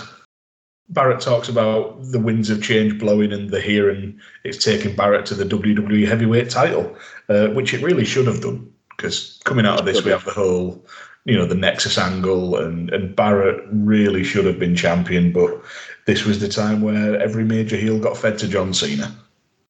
So, yeah, it's a shame. Yeah, then that's that. That's the season of NXT wrapped up. A lackluster end to an otherwise enjoyable series. Yeah, when you got me to watch that one, Dan, I was a bit confused because I was like, this is shit. Like, this is really quite shit. Yeah, it really doesn't live up to the rest of the series. No. Which is frustrating. Like, at all. And the first time was quite good, wasn't it? To review that, but yeah. Yeah. Aside from the advert for American Bang, did you catch any adverts on the show at all, Dan? Not apart from the one that it was hyping itself up as being the number one show on Sci-Fi. No, pretty much. But in terms of adverts and shouts that we've had for the show, Sarah at Turd Ferguson said that it was a pleasure recording with us, and after the recording, she was going to drink more of the Malbec that she'd been drinking on the show. So don't blame me there, Sarah. You need more wine after reliving Wrestlicious. Yeah. That was the best episode of the season. It was the other way around. Chris Bellis at Real Chris Bellis said that while the runtime of the episode that we did with AB was a tad daunting, there was over an hour cut out of that show in the editing, and it was still nearly 4 hours. That was the recording where I fell down the stairs. Yeah. He loved it.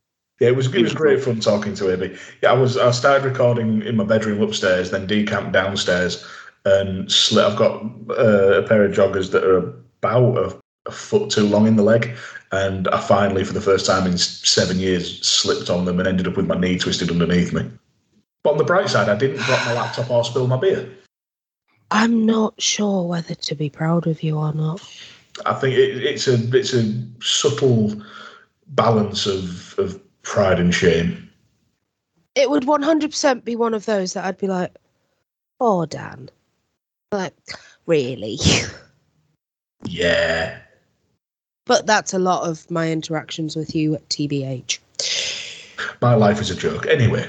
Ben at Witticisms of Ben said that he'd have to shave 55 minutes off your recording when you appeared on Randomites with him.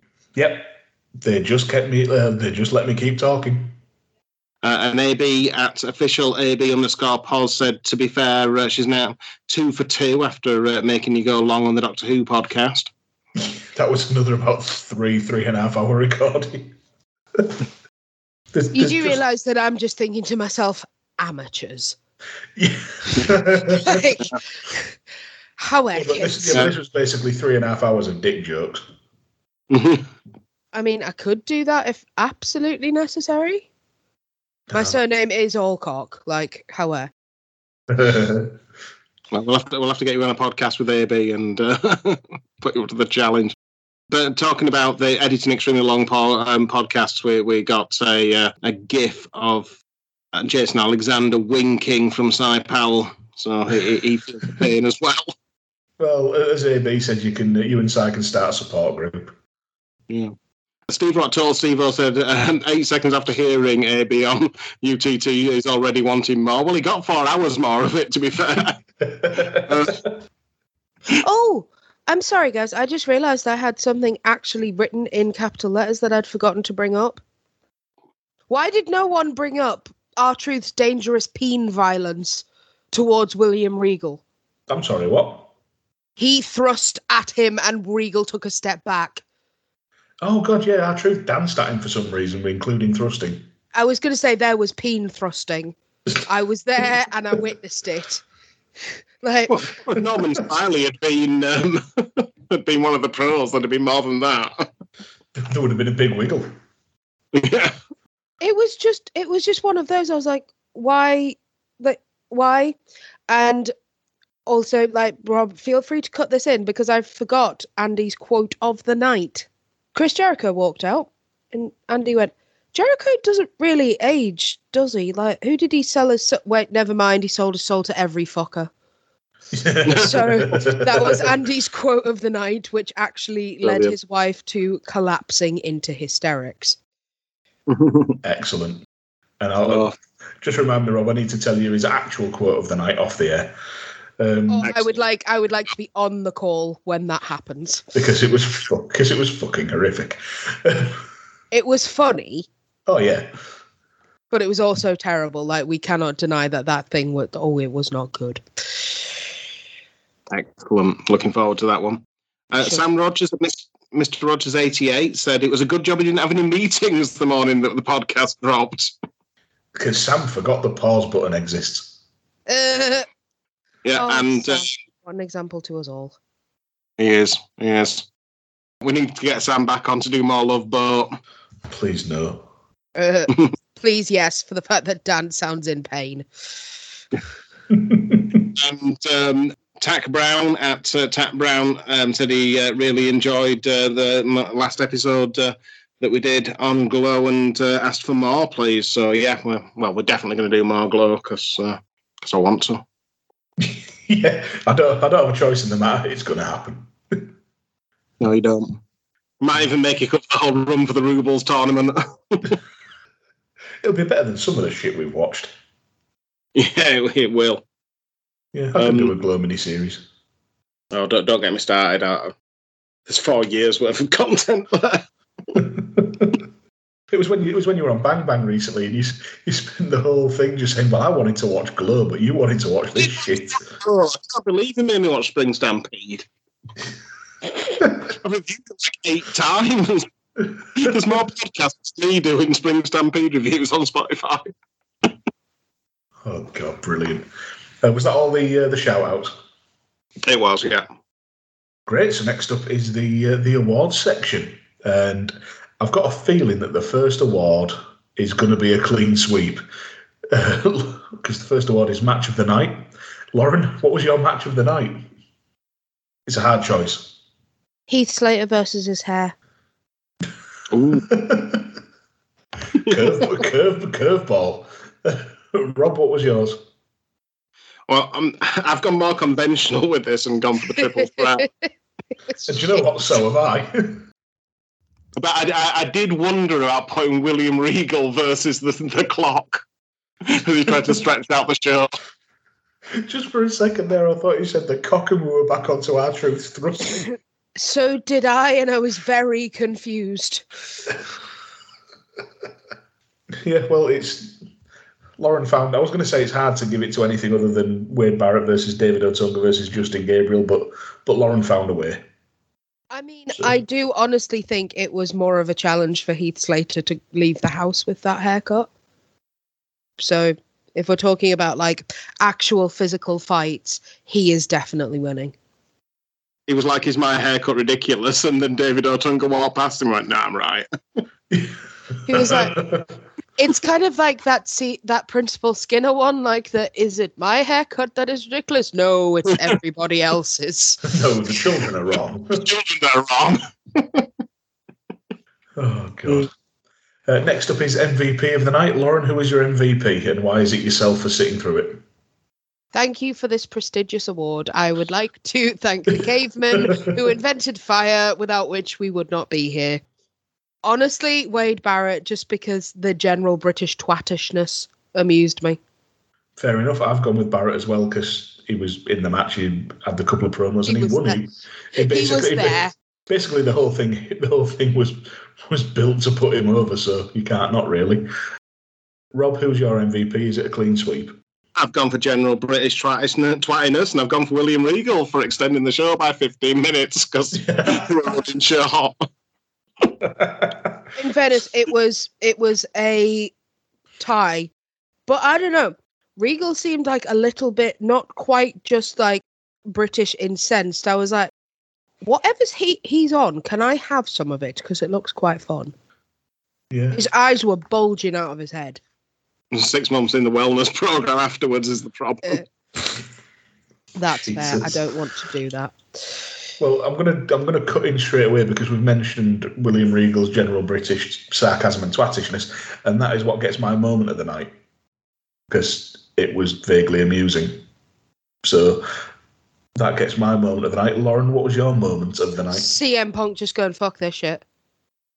Like I was like, hang on, is he actually going? Yeah, he's just walked away. What a man! What an example to us all. That happened several times during the series. Fair. Well, I hadn't seen the rest of the series, so I was just amused at seeing it for the first time. Yeah, Punk gets bored, wanders off, just like, yeah, fuck it, this is beneath me.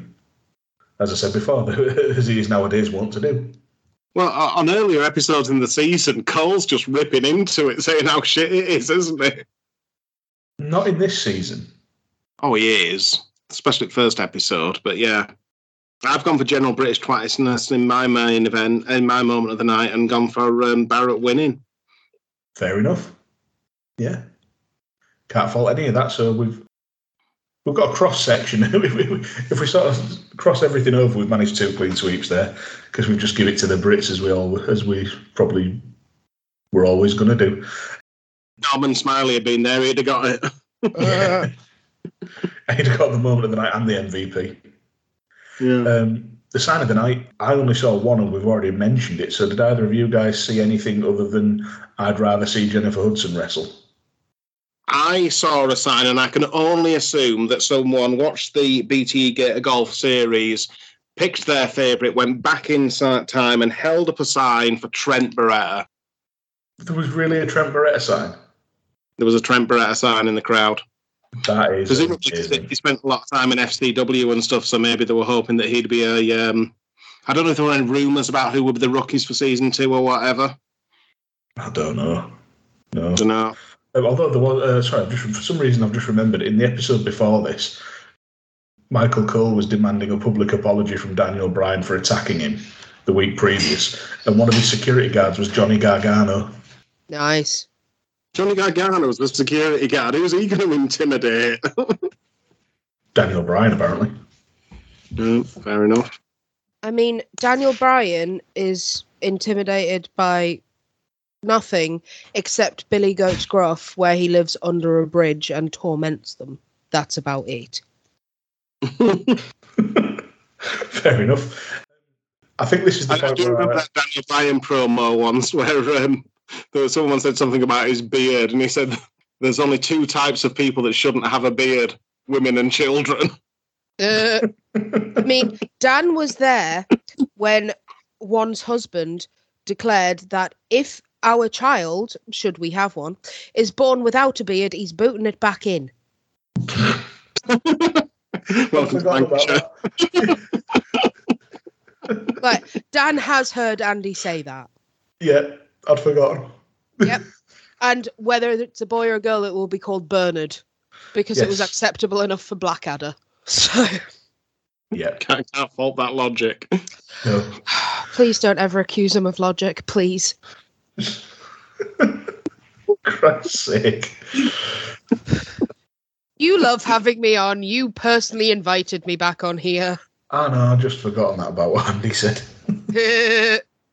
It's just tickled me all over again. Oh, well, I'm glad you're amused. Like the future death of my innards. Oh, that made it sound way too violent. It's not funny anymore. You like fucking deathmatch, you weirdo. How the hell is that violent? There's a difference between death matches and having a baby punted back up you. Whereas you thought it was entertaining the first time round. I was very aware of how painful this was going to be. I was drunk, that's my defence, and I'm sticking to it. Now's the time where I realise that I'd forgotten to inform you. This is 5 weeks in a row, Dan. Yes, it is. I'm going for the high score. We've added a new award, Lauren. Oh, Lord, I haven't been told about this. No, I forgot about it. Again, well done. For the 5th week in a row. As well as the Renee Goulet Award for Outstanding Haircut of the Night, we now have the Tori Wilson Award for the Best Haircut of the Night. Because best and outstanding are 2 different things. Outstanding is now becoming outstandingly bad. So next up is the Tori Wilson Award for Best Haircut of the Night. I'll go to Rob first to give you a moment to think. Rob, who gets your Tori Wilson Award? Well, it appears from my previous awards that I've been doing my level best to be extremely biased and give awards to the Brits. So Layla is getting the haircut of the night. Fair enough. She had a good head of hair. And she's British, which is the most important thing, isn't it? Yeah. Yeah. That's very true. And just to give Lauren a bit more time to think, and also so she can lambast me for it, I've given the Best Haircut Award to Heath Slater. He's not British. Why has he got that? I mean, he does have kids. Yeah. Probably doesn't have time to do his own hair because he's dealing with, like, Beulah, Cletus, and, I don't know, Frog Mella's hair. Could be British, so it's... It's a toss-up who's got more kids, Heath Slater or Martina. Maybe they're together. We don't know. We don't know that they're not. No, his when Heath Slater's yelled at his wife, he's yelled Beulah. Right. Because they're getting a double wide. I got back into wrestling, properly got back in around about the time that Heath Slater had kids. So is it Beulah McGillicuddy that Raven and Tommy Dreamer feuded over? Oh, God, I forgot that was a thing.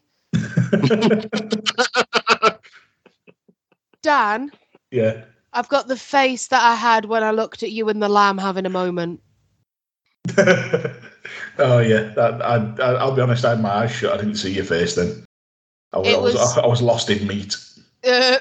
I took Dan to a steakhouse a few weeks ago and they gave him a cut of lamb and he started making noises and we looked at him and he went, "Don't look at me. This is private between me and the lamb." Yeah. In a restaurant with other people around. It's a good thing that I'm a tolerant person. Yes, it is.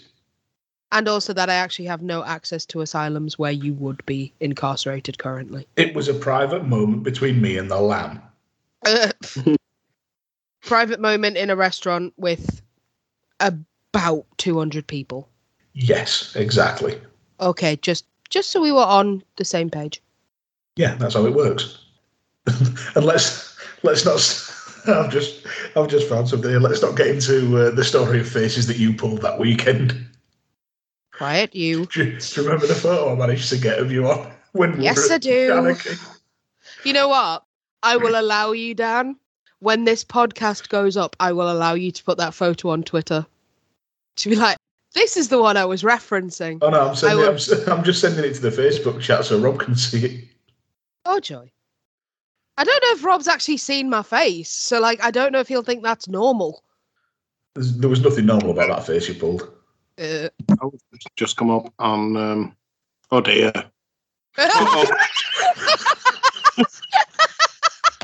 Well, I've never heard my face described before. That's new. Cheese, Dan. Oh, that's the least tact Rob's ever had. Yeah. So anyway, Lauren, like I am giving you permission. What was that for? You tried a beer and you didn't like it. Apparently. Well, I will give you permission to put that on Twitter for 24 hours so other people can enjoy what the fuck is Lauren's face doing. Lauren's NXT face. The trouble is, if it goes on Twitter for 24 hours, Pig Bladders can do a lot in 24 hours. Yeah, challenge extended. Dan, do you actually think I care? I pulled that face in a room full of people. Like, I don't care. Oh God, yeah, but I've had this face for 35 years. I'm pretty used to it by now. I'm still just trying to cover the bases so that I don't get thrice murdered by you. No, I have given you, like, Rob is an witness unto the fact, as are the people listening to this. Greetings, hello all. I have given you my full permission on this, so go nuts for donuts. Wonderful. And who gets your Tori Wilson award for the best haircut of the night? Kofi Kingston. Just because I really like when he has his little space buns in. Solid shout. Thank you. I was trying to think who's been on this that actually doesn't have a shit hair. And Kofi's hair is good. Well, next up is the most important award of the night, the Renee Goulet Award for Outstanding Haircut of the Night. And I'll come back to you, Lauren. Who gets your Renee Goulet Award? Do you actually need to ask this? Is it David Otunga? The fact that he has genital jewels upon his neck makes him the only recipient of this, and I will fight that as if 'twere a law case. Well, you won't have to fight me because I have gone for the vajazzled nape himself, David Otunga. The vajazzled nape. Yep. Good. Rob, is it a clean sweep?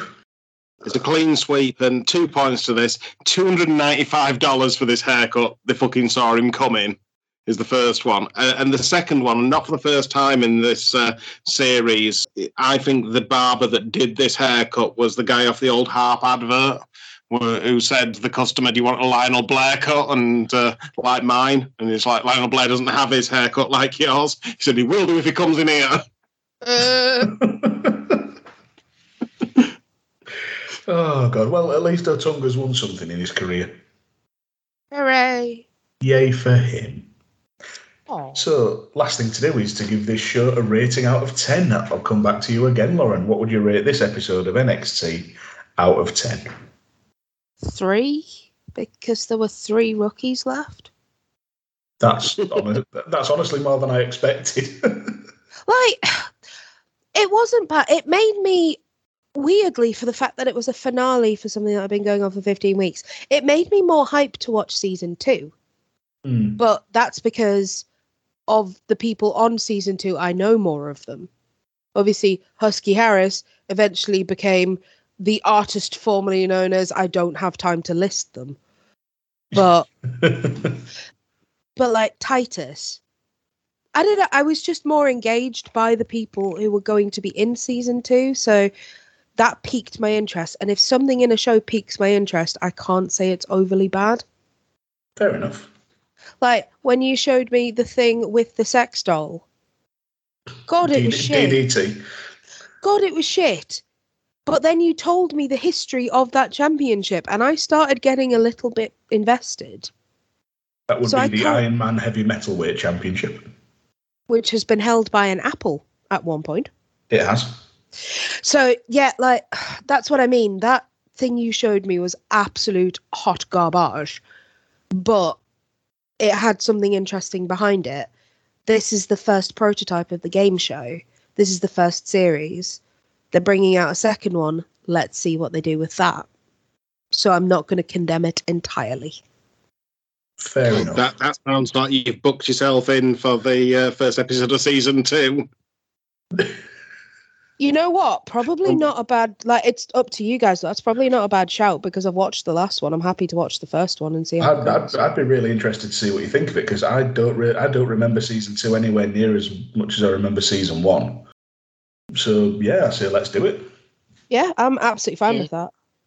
Great stuff. Yeah. Rob, what would you rate this episode out of 10? I'm going to be slightly more generous, but no, you know, we're not Mike Sanders in this rating by any stretch of the imagination. I'm giving it 4 out of 10. There were a couple of bits that I enjoyed. I enjoyed Regal's time killing for what it was, although it did stretch out the show. I enjoyed CM Punk's exasperation with the product, but I think the main problem with this was that it felt like it was more of an advert for season 2 than actually building up the final. Yeah, if they'd separated them out, I think it could have been better. It's not, but I mean, we have watched some absolute dross. It's not quite in that category, but it's not an average show. No, it is definitely below average, and I'm right there with you on a 4, which is a shame because, as I say, I watched this whole series. There were some really good stories told, and you know, in fact, even after the episode just before this, there was a lot more going on and a lot more intrigue. It's going to sound a weird comparison at first, but it reminded me of Game of Thrones. In the penultimate episode of a season of Game of Thrones would always have a huge set piece, and it'd be, you know, very flashy and a lot of action going on, and then the final episode would be muted by comparison, but still have a hook in for the next season, you know, cliffhanger or something to grab you to bring you back. And I completely agree. Yeah, and this kind of feels the same way. The final episode, but obviously the final episode's a lot shitter than a season ender, you know, season finale of Game of Thrones. And it's just a shame that the first season sort of went out with a whimper. But at least they did so, managing to hype up the second season. We've got a new crop of faces in the pros and the rookies, and The Miz did some fantastic work this season. So it really is good to see him coming back as sort of a focal point on the show, because him and Daniel Bryan and Michael Cole and that whole interaction carried a good chunk of the series. So it's a shame I have to give it 4, but there was a lot of time wasting, a lot of filler, and it was a bit sort of infomercially, really. Yeah. That's fair. The community on Cage Match have rated this show 4.63 out of 10, so slightly more optimistic than us, but not massively. Yeah, I'd struggle to see how anybody could give it any more than a 5, and that's coming from someone who actually enjoyed the triple threat match. I thought it was actually very well put together, but yeah, didn't save the show at all, and nor did Regal's sarcasm. When Regal's sarcasm can't save something, you know it's beyond hope. Yeah, that's fair enough. So I suppose all that's left to do now then is to thank Lauren once again for coming on and enduring this with us. Hopefully the first episode of season 2 will treat you much better. And where can people find you online? Much more frequently on Twitter these days under @LawAshRenley, so LAUASHRENLEY. Just for you, Ben, now that you know how to say it on Rantermeisters. Oh yes. Hi, Ben from Rantermeisters. It's Law Ash Renley because my name is Lauren Ashley, so I just split my name up. There you go. We need to get you on Rantermeisters. I think you would excel. Oh, yeah. Right. You know, I did a 2-part, which is the only 2-part you've ever had. Yeah. Rantermeisters, I'd be going a week later. Yeah. I just wouldn't stop. They encourage energy drinks on that show as well, so we could be full of caffeine and just set you loose. They're like feeding a mogwai after midnight. I was going to say, have you seen how much caffeine I imbibe anyway? Like, we're going to heart attack levels of this, but at least if I die doing what I loved, complaining about everything. I'm a woman in my 30s. Nothing is acceptable. Oh, wonderful. Yes. I would actually like to be on Rantermeisters, though, like, subtle hint. Hi. I would enjoy that very much. Oh, I think you'd terrify Ben, but it'd be great to listen to. I am told that I apparently scare quite a few people, and I am not even slightly terrifying. I am a lovely human being. Yes, you Dan, are. don't disagree with this. I have literally gotten you to safe spots after drinking many times. I just said yes, you are. With a pause, which I'm wondering if you'd had your camera on, would it have been a sign saying, help me? I was taking a drink. It's going to get into a safe spot. Yeah.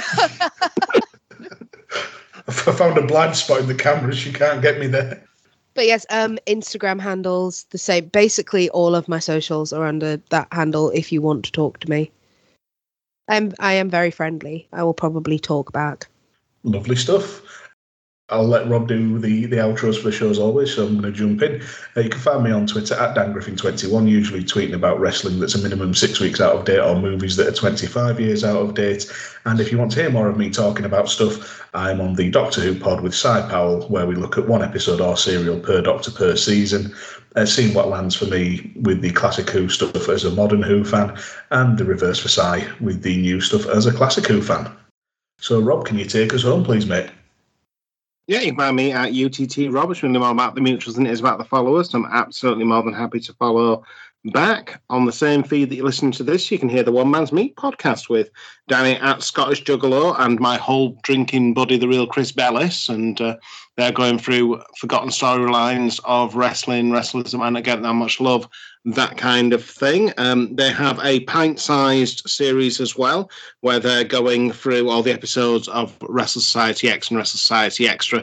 So short episodes, the original Wrestle Society Extra short episodes. So really easy to get involved with if you want to do that.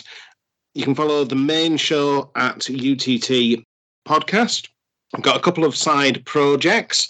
The first one is on Booking the Tankatori, where we're following the ups and downs of the in-ring career of legitimately the hardest man who ever lived, one David Tank Abbott. And if you follow the Twitter for that, at UTT Tank, you can get some hashtag Tank facts. Yeah. Such as, Tank Abbott can teach an old dog new tricks. Yep, he can. Taught a 15-year-old Labrador how to unicycle. He did, yes. He only had one leg as well. Tank Abbott is the only person to ever make a test of strength machine tap out. Very true. And archaeologists have confirmed that the Sphinx lost its nose after looking the wrong way at Tank Abbott. And Tank Abbott pulled his punch. Yeah, he did. He did. And that's recorded facts. It's in Papyrus. And our other side project, which is in full flow now, we are taking a sporting presentation view of the BTE Gator Golf Challenge, the only time that a professional wrestling championship ever changed hands by legitimate sporting competition. And we're having a lot of fun there over on UTT Putting. Yeah, I didn't know what to expect from that going in, but I didn't expect to get as into it as I am. We've seen some absolute travesties and some absolute talent, to be perfectly honest. Yeah, we have. We are the only people who are calling for VAR in Gator Golf. Yeah, we are. That is something that has happened. It is indeed. Yeah, sorry, I could just hear like confused noises coming from Lauren's end. Just here? Yeah, you'll understand when the podcast drops, if you can be bothered to listen to it. Will I though? Which for you should be Thursday. Oh dear. Oh God. I will unfortunately be losing all power of hearing on Thursday in an absolutely unrelated incident. She tripped and fell and ended up with pencils point first in both ears. Saying wibble. Yeah. No, they'd have to be up your nose for that. But anyway, thank you, Rob, for that wrap up. Thank you again for joining us, Lauren. And thank you for very much for having me. You're welcome. And thank you for listening. It's time to meet the WWE's next breakout star.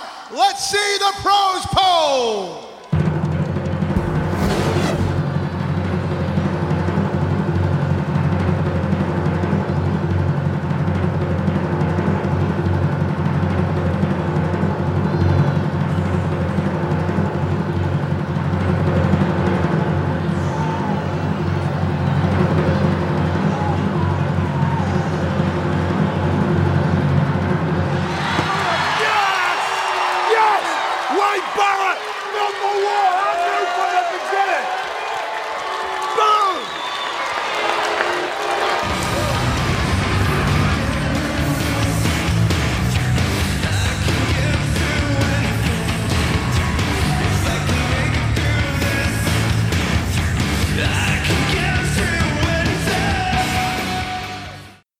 Anyway, right, distractions.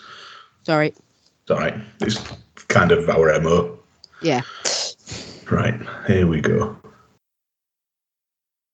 I completely blanked on how to start my own podcast then. That's a great start. Well, do you know, I just sat there and I just went, do I normally start this with hello, or am I thinking about the Doctor Who pod when Si does it? And no, I don't. It'll just go welcome. But anyway, that's one for the outtakes. Whose phone's going ballistic? Yeah, I was wondering that. I can hear some... I'm getting some major static down. It's not mine because no one else really talks to me.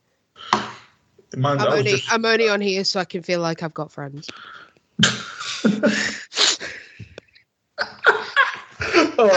Andy's left for the weekend. I am alone and bereft. If there was ever a promo clip for this show.